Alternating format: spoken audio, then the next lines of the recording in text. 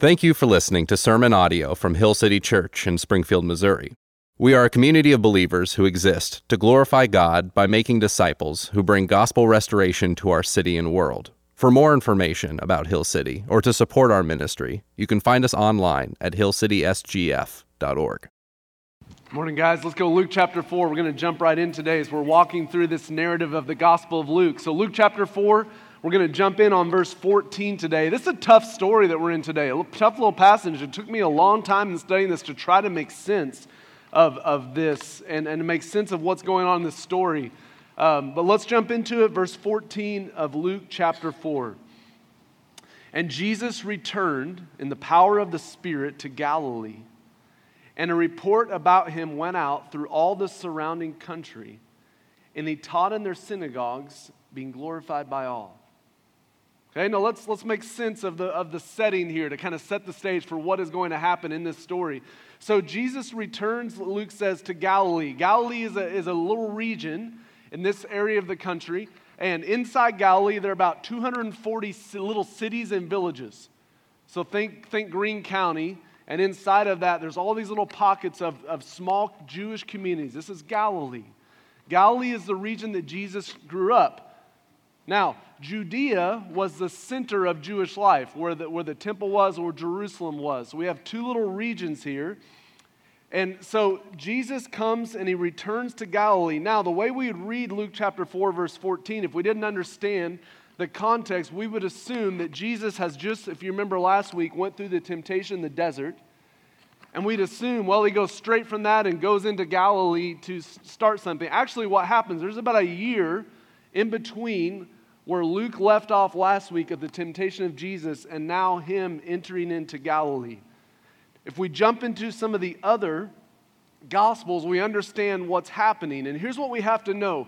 Over the past year, since Jesus' temptation, that's the start of his public ministry, news about him is starting to spread. Word travels quickly in little towns, little villages. And news about this person named Jesus is spreading. And we turn to some of the other Gospels. For example, John. Here's what we know about Jesus. In the meantime, since his temptation and now when he's going to enter into this area of Galilee, he has called some of his disciples around him. And not only did he call some disciples, but in doing so, he kind of revealed his supernatural knowledge that he's able to have. So there's a guy named Nathanael, and Jesus comes up to Nathanael and says, hey, you're going to be my disciple. And they have this interaction, and Nathanael goes, hey, who do you know? How do you know who I am? And Jesus says, well, as a matter of fact, I knew you were underneath a fig tree just a little bit ago talking to someone. He's like, whoa. So little things like that are happening in Jesus' life over the past year, and there is starting to be this fever, this growing awareness of this guy named Jesus that's from Nazareth, and wondering what he might be or whom he might be. If you remember in John, early stages of John, Jesus has had an interaction with a guy named Nicodemus. You guys heard this story about he must be born again? Okay, we're going to work on this. This would mean, a hand up means, yeah, I've heard that story. I've read my Bible. Okay, there we go. We're going to have to wake up a little bit this morning, guys. I need some help here. So he's had this interaction with a guy named Nicodemus, who happens to be one of the most famous teachers of this region. News about that spread. Jesus has a little time when he comes into the temple. And in the temple are money changers. Remember, I told you about that a few weeks ago. They were stealing people's money. And people that were selling animals for sacrifice at a really high price. You know what Jesus does when he enters the temple? He turns over the money changers table. He throws a fit. He says, this my father's house has become a house of robbers, like he makes a scene. News about him has spread. Went to a little wedding. At the wedding, which is a multiple day feast, the person in charge of the wedding runs out of wine. Jesus' mom says, hey, Jesus, you want to help us with this? Boom. Turns water into wine. News about him has spread.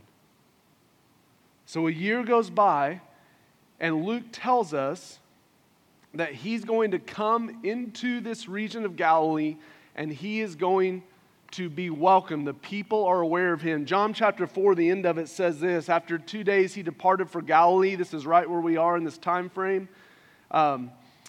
Verse 45, so when he came to Galilee, the Galileans welcomed him, having seen all he had done in Jerusalem at the feast. For they had gone to the feast. So some of these people were at the temple whenever Jesus threw this fit and turned over everything. And now he enters Galilee and they are waiting on him. They're ready for him. They welcome him. Verse 16 of Luke chapter 4. And he came to Nazareth. Nazareth, the town in Galilee. That's where Jesus was raised, where he had been brought up. And as was his custom, he went to the synagogue on the Sabbath day and he stood up to read. Okay, so let's make sense of this. So as any good Jew, on the Sabbath day, Jesus would go to the synagogue. Now, what is a synagogue? If you remember, back when we did the Old Testament, the redemption through history, the temple got destroyed by Babylon. In the absence of a temple, the Jews started to meet in little houses, little buildings, and those eventually turned into synagogues. And synagogues were scattered all over the region. Almost every town or village had a synagogue. Just think a small building that was kind of their little church. And the custom was on the Sabbath day, you would go to the synagogue. Someone there, a man, would read from the scriptures, usually give a little bit of oratory around a passage of scripture.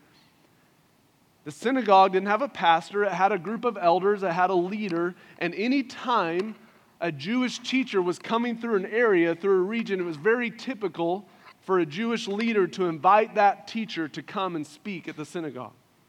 So think, we have a prominent teacher that comes to Springfield. We reach out, hey, while you're here in town, will you come speak at our church? That's what's happened.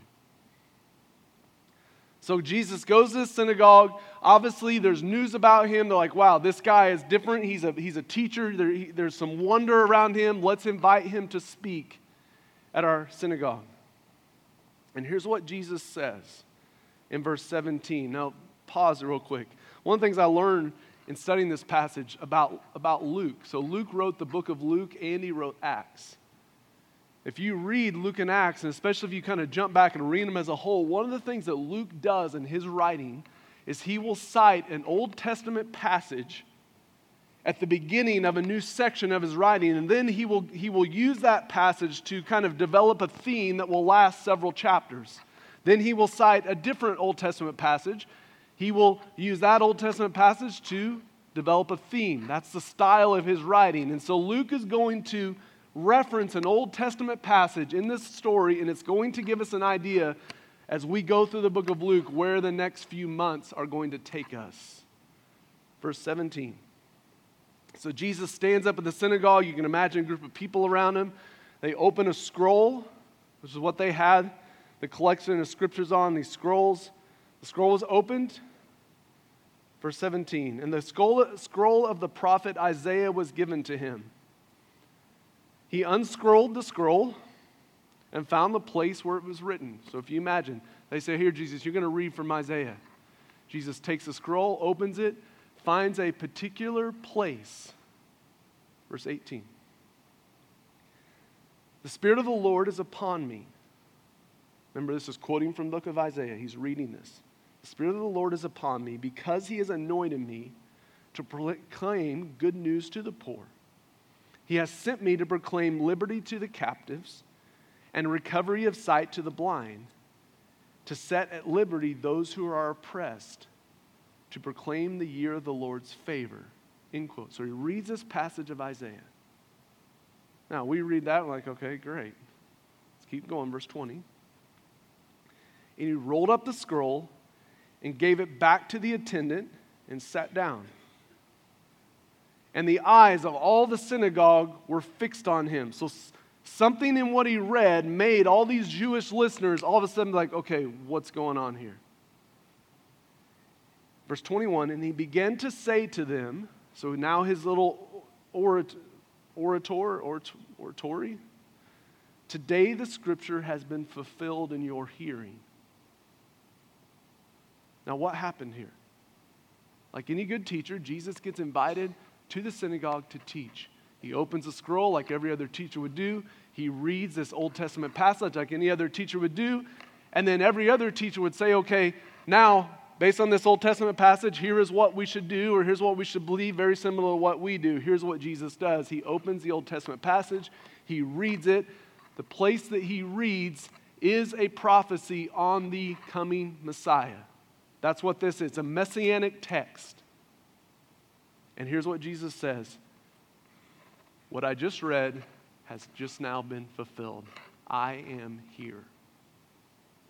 And that's why all the eyes are fixed on him. Here's Jesus' claim. Other teachers will teach you and tell you that this will happen in the future, the Messiah will come. But I'm telling you, I am the fulfillment of that passage. It's being fulfilled right in front of you. Now, there are all kinds of passages that Jesus could have read that talk about the coming Messiah. And it's interesting you chose this one, and it's interesting that Luke chooses out of all the, think about it. Jesus goes to synagogue every Sunday or every Saturday, probably every single time he gets invited to teach. So out of all the messages that Luke could have included to kind of start his gospel of Jesus' ministry, he chooses this text, and here's why. And it's going to cue us in for the next several months of the book of Luke, what this section of Scripture Luke is about. What's the theme of this Scripture? And here is what the theme of his Scripture is for the next few weeks. The great reversal, or some theologians say the upside down kingdom. Here's what Jesus just said. The Messiah is coming. He's here. And as he comes, who's he coming to? The poor, the captives, the blind, and the oppressed. Outcast. And Jesus has just told them the kingdom is going to look different than what you think it is. It's an upside down kingdom. It's a reversal in the belief that those who were formerly considered as nothing are going to have a place at the table in this kingdom. The poor, the sick, the sinners, women.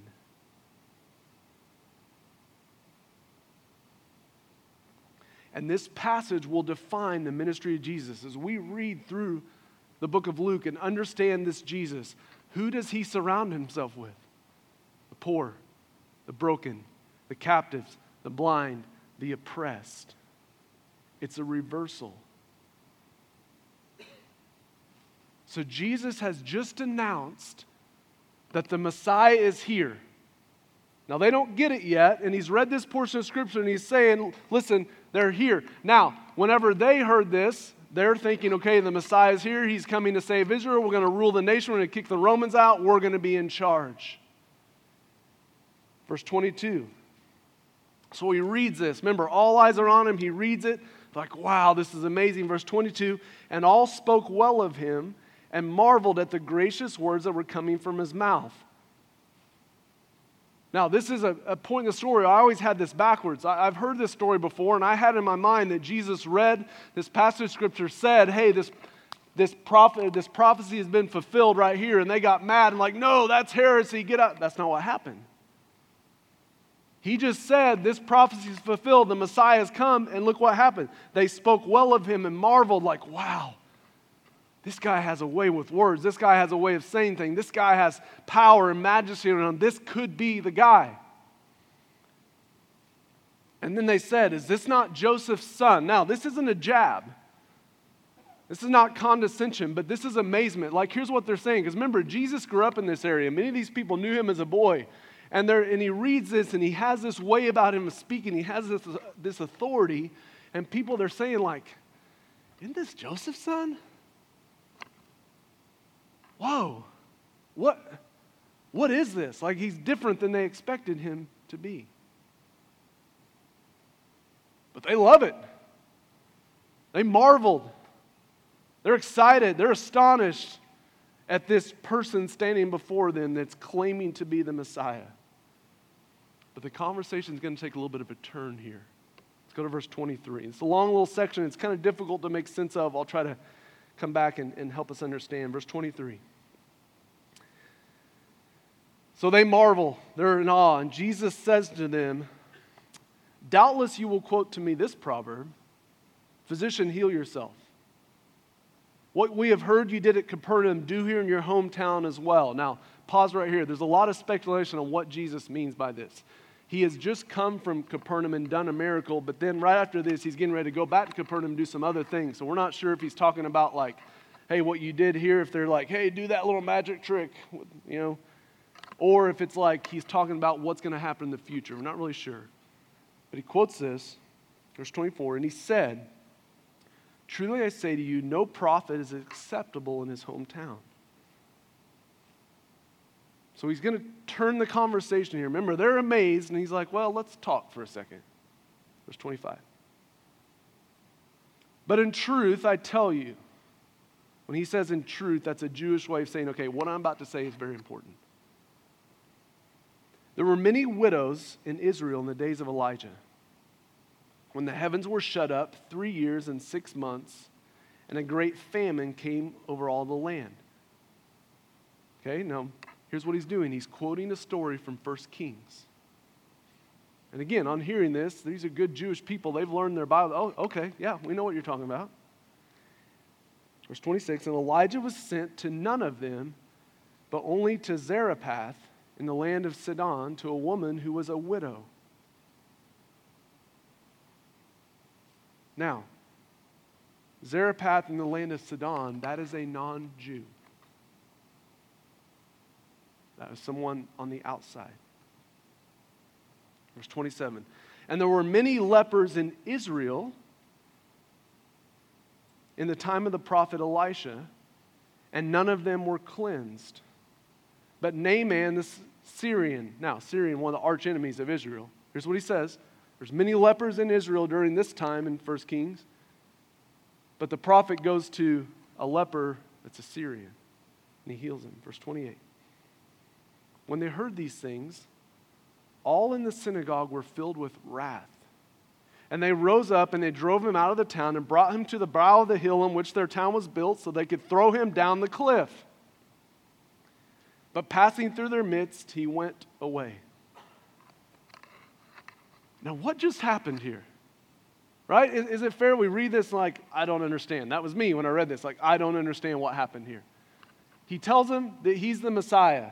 They're astonished. They're like, wow, this is amazing. This guy has authority. We like this guy. Then he keeps on talking, and the mood switches to, let's kill him. And they drag him to the edge of the town, get ready to throw him off the cliff. And I love what Luke says. He says, quote, he passes through their midst. I wish I knew what that meant. Is that like Yoda thing? Is that like they're getting ready to throw him and like, where'd he go? Is that just, he just with authority walked through and they just kind of departed? I don't know. It's just a really cool sentence. He passed through their midst. You can do with that what you like. What happened? See, most people like myself, before I really studied this, thought that they were triggered and became angry because he claimed to be the Messiah. That's not why they became angry. They get angry when Jesus tells them that their ethnicity does not give them privilege with God. That's what he was communicating to them. So he tells them this story from 1 Kings 17. It's a random story about Elijah, the prophet, going to minister to a widow. And there's widows all around. There's a famine going on in the land. There's people dying because of lack of food. And Elijah goes to a widow and he heals her son who's starving to death. The problem is that widow is not Jewish. She's a foreigner. Then he tells them another story from 1 Kings of Elisha, and there was a man with leprosy, and Elisha comes and heals this man with leprosy. But here's the problem. This man he heals was the king of a nation that was their arch enemy. Jesus just took a dagger to the heart of the belief of the Israelites.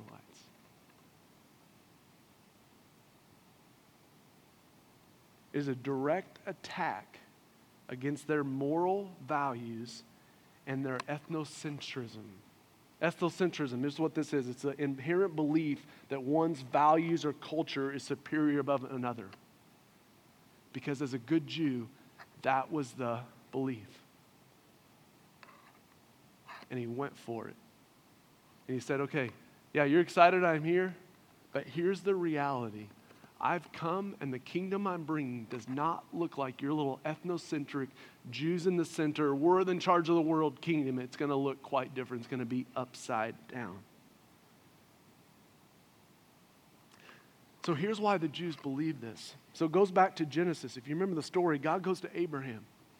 And he says, Abraham, you're going to have many children. Like, Abraham, you see the stars? Look at all the stars. That's how many children you're going to have.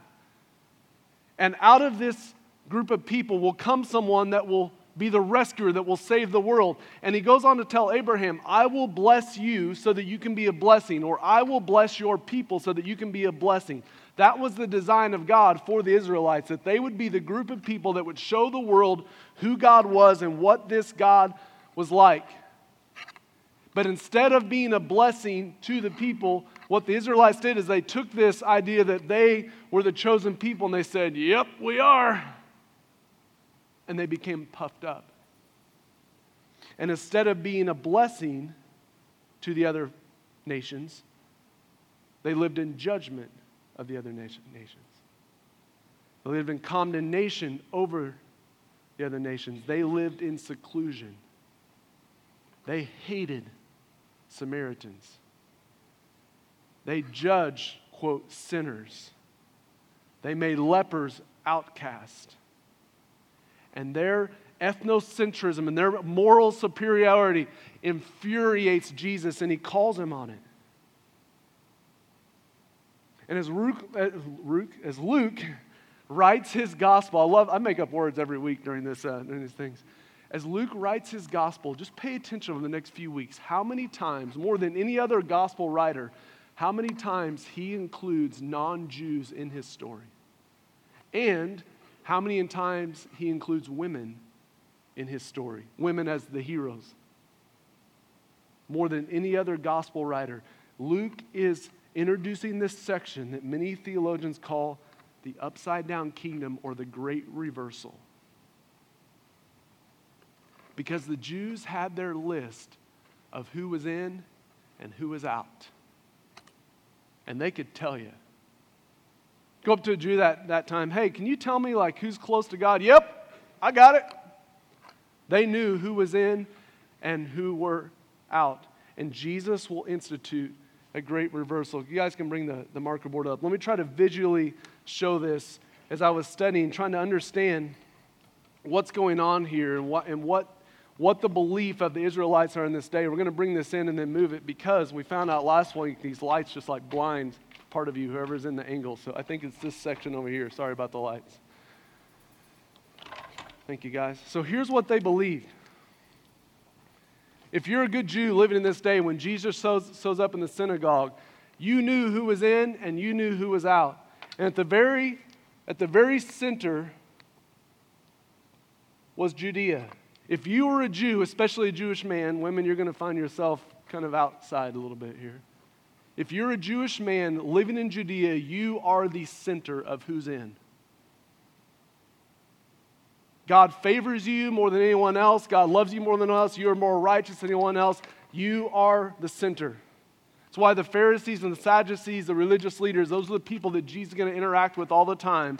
And they are at the very center of this circle of who is in and who is out. The next one are Jews from Galilee. Okay, so Judea is the center region. Judea is where Jerusalem is, where the temple is. They were the most in crowd. The next circle outside of that were Jews, Jewish men, from Galilee. This is where Jesus was from.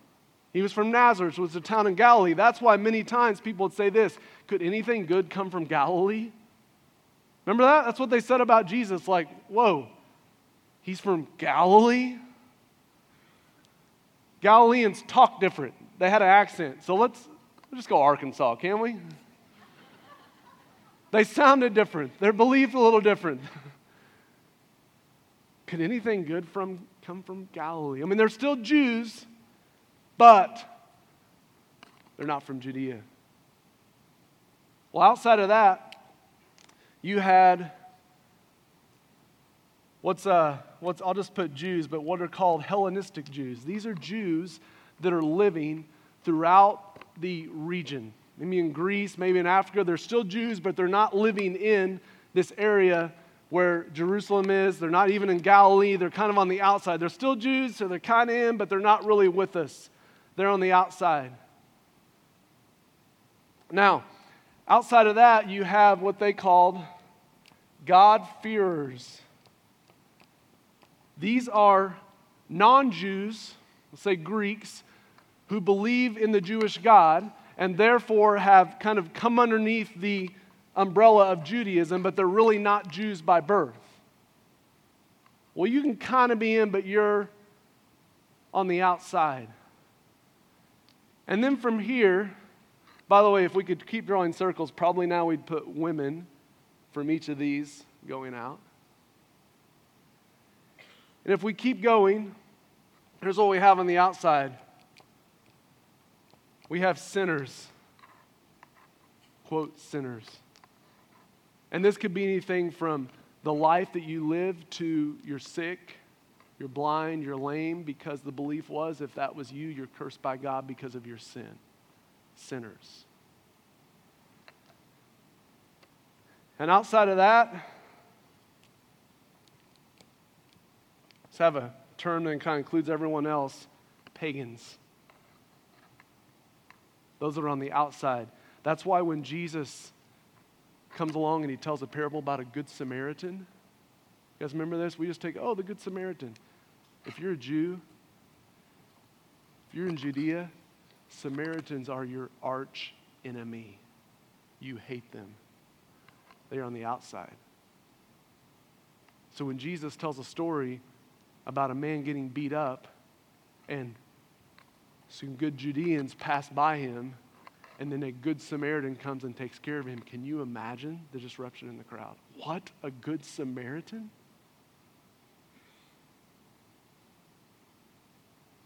So this was the belief. And we could probably keep drawing circles. They had their list of who is in and who is out. And when Jesus just came and he read that passage of scripture in the temple or in the synagogue, and he said to them, he tells them this story of people that are out here, pagans, that God came to. This is why they became angry, and this is why they're ready to kill him.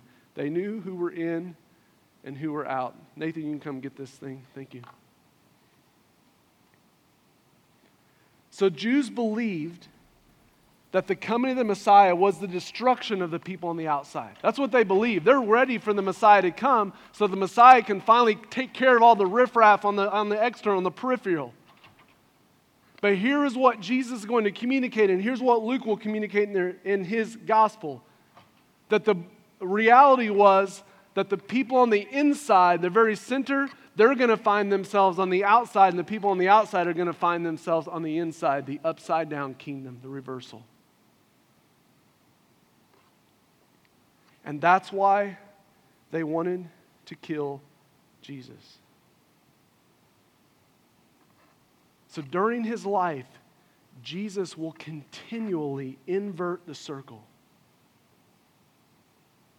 And let's try to put ourselves in the mind of a Judean man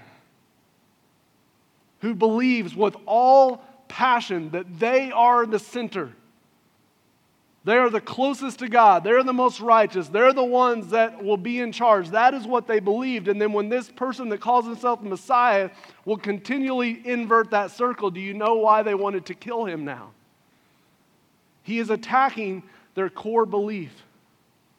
Just a few examples. Luke chapter 7, we'll get to in a few months. He'll say about a Roman centurion. You ready? Pagan. Not only is a Roman, he's an officer, like he's in charge of oppressing them. Jesus will say about this Roman centurion, I have not seen as great faith even among the people of Israel. What?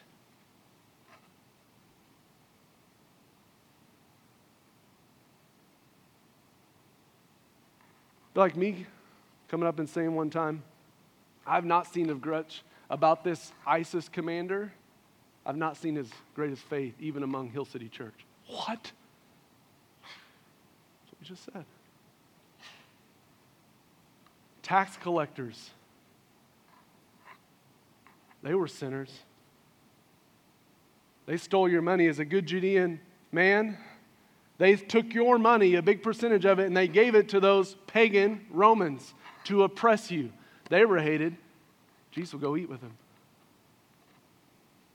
He'll call one of them to be a disciple.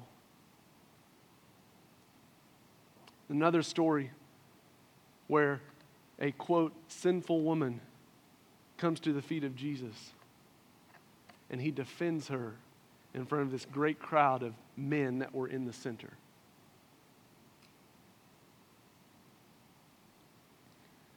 Luke 14, he'll tell a parable about a man who's preparing a great feast, and he invites all of the people that are in the town, like the people that are in the middle, all the who's who, he invites to this dinner, and here's what happens. None of them show up. He tells us a parable that Jesus tells.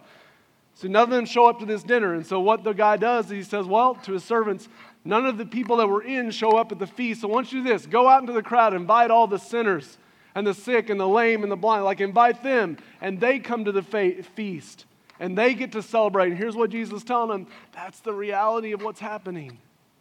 Do you see why they wanted to kill him? It's the great reversal, the upside-down kingdom, and Jesus attacks their ethnocentrism.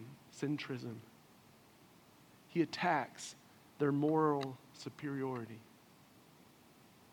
And he tells them, unless you Jews who believe you're in the center will humble yourselves, you will not be saved. Now, isn't it interesting? We know the story of Jesus. Who are the people that killed Jesus? They crucified him. People in the very center. The people that were in were the ones that killed him. So as we read this gospel, and now we think about, okay, here's what's going on. We're trying to make sense. We're trying to put ourselves back in this time period, put ourselves in the story so we can better understand who this Jesus was and what Luke's trying to communicate. We can't help but ask, okay, what about me? Like if I could bring this board up and each one of us could take a turn, what's our circles look like?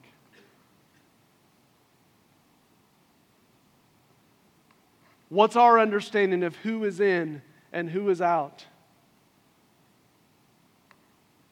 Because here's what Jesus will say, that he came for people that realize that they are poor, they're spiritually poor, that we have no righteousness of our own, like nothing that I do here, nothing that I do morally, religiously gets me any closer to the center. We're poor there. Jesus says he's come for the captives, those that are in bondage. Anyone in bondage? Anyone have an addiction they struggle with? And maybe the belief is, if I could just fix this addiction, if I could just take care of it, I can get myself closer to the center. Well, the message of the gospel is Jesus came while we were sinners, while we were on the outside. And he's going to bring us to the center with his power. He came for the blind. Those that, as in 2 Corinthians says, that the God of this age has blinded us. Like all of us were blind, and what we saw is the stuff of the world, and we live towards that. In the midst of that, God's going to come in. He's going to reveal to us the glory of God in the gospel. He's going to take our blinders off. We're going to see who he really is, and we're going to be brought in. See, Jesus is going to, and this is why I've told you before, we may not always like Jesus. He will confront our moral hierarchy. He will confront our ethnocentrism. Because here's the deal. When you believe you're on the inside, as I spent several years believing I was on the inside. When you believe that, you become very judgmental. And it's easy to kind of look down at all the people on the outside. And not only are you judgmental, when you see someone who you think's on the outside come to the table here, You get really bitter. How could that person come up to communion? See, Jesus will invite us to look at our hearts and ask ourselves, what do our concentric circles look like?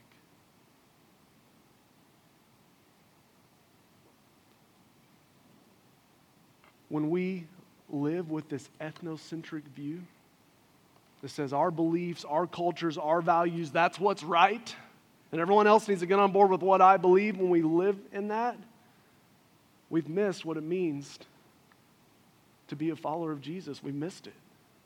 And Jesus will confront our beliefs and our values that are tied to our ethnicity, our race, our culture. He'll confront it.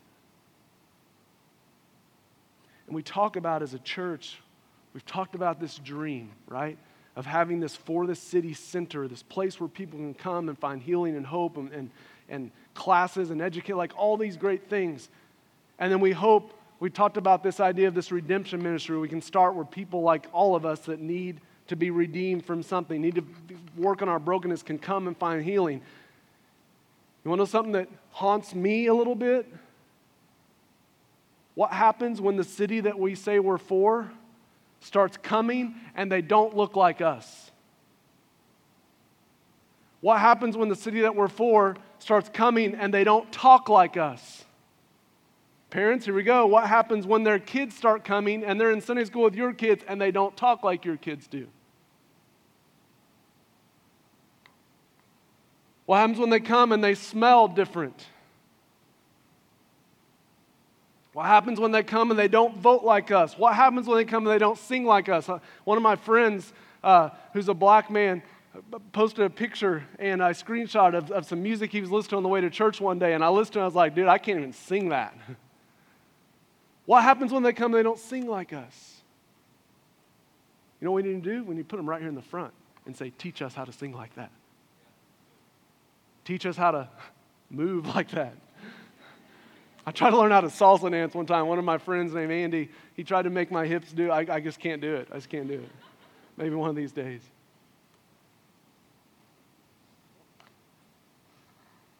Like, and I'm not talking to you, I'm talking me. Like, it's really great to sit here and have this vision of reaching our city. But I think if all of us would kind of step back and take a look, all of us might say, we're a little uneasy of that at times. And Jesus will invite us to look at things a different way.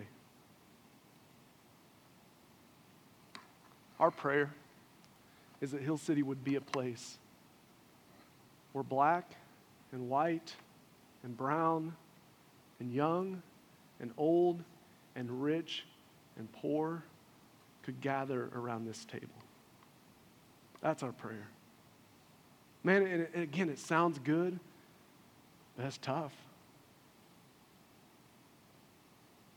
Because Jesus will confront our cultural values. He'll confront our moral superiority. And if we just be real honest, like we're in Springfield, Missouri, like not the most diverse place. Right? And there's a whole backstory to that I'll tell you one day, hopefully during this series. So if we're going to do this, we're going to have to take some intentional steps, aren't we, as individuals? Like you may need to go on a mission trip. And mission trips, like you're going to go and hopefully you're going to serve and bless. You know probably who's going to benefit more? You are, because your worldview is going to be rocked. You're going to sit and watch a group of Italians sing, and you're going to think, man, I don't sing with that much passion. And you're going to Africa, and you're going to watch a group of Africans sing and dance, and you're like, man, that'd be cool if Hill City would be like that. Like we're going to have to take intentional steps.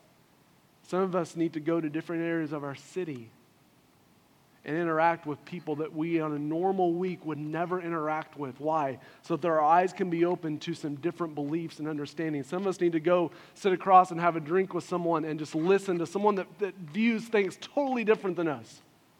politically, culturally, whatever, and just say, I want to hear, I want to listen, I want to try to understand where you're coming from. So as a Christian, living today like we can't, and this is me, we can't sit in our own little bubble and think that we have this great picture of what the kingdom of God looks like. We must step out of that bubble. And it will be scary.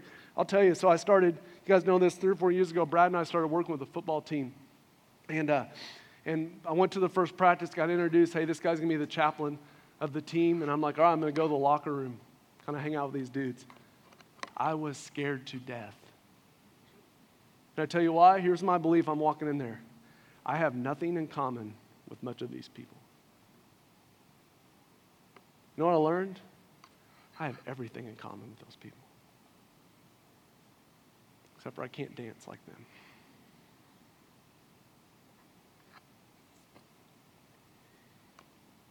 So the gospel will invite us to step outside our circles and to listen and to learn and to try to understand. Like, here's a challenge for you. For us white folk here. Sit across the table and try to understand the Black Lives Matter movement. As opposed to just ripping it on Facebook. Just try to understand. Just try to listen. Someone that would be sympathetic to Black Lives Matter, go sit across from the table from someone who is in a white superiority posture and listen and understand. That's what the gospel will invite us to do. So here's what's important on a passage like this, because I read this and it's just like, man, again, all week I'm living in this. I'm like, I want this, but I don't know what this looks like, and I don't know how to even lead our church this way. Don't leave here with guilt. Don't leave here with guilt.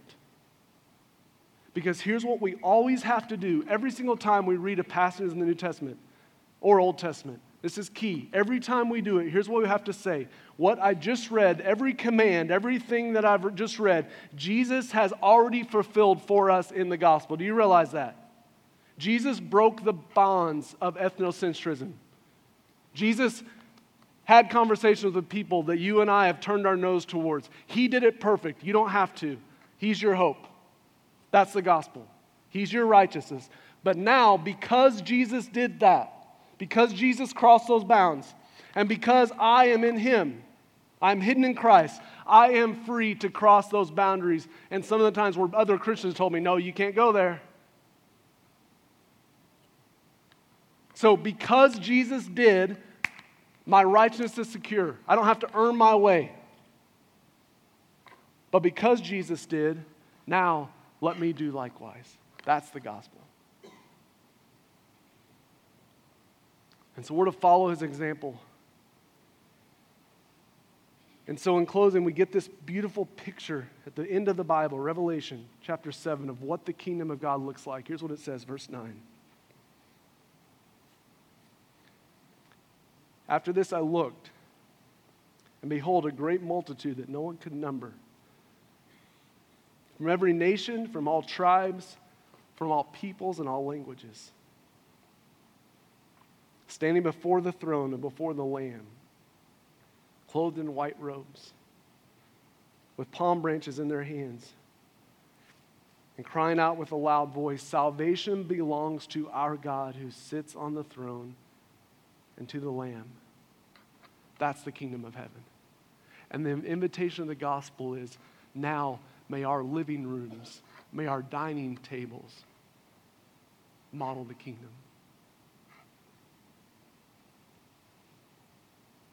Hill City, because of Christ, you're now free to have a multitude of ethnicity at your table. You're free to have someone from a different race at your table. You're free to have someone that has a different set of moral beliefs than you do to sit at your table. You're free with someone that has totally opposite political views to sit at the table. You're free with someone that is a totally different socioeconomic level as you are to sit at the table. Because the table is right here. It's the body and blood of Christ. And the cool thing about a church like this is in just like 1 minute, all of us from all different walks of life are going to come, and this table will equalize us. We will all be the same, sinners in need of mercy. And we can come in unity around this. May our tables in our living rooms reflect the diversity of the kingdom. Let's pray together. God, we thank you for Jesus, because without him, we have no hope.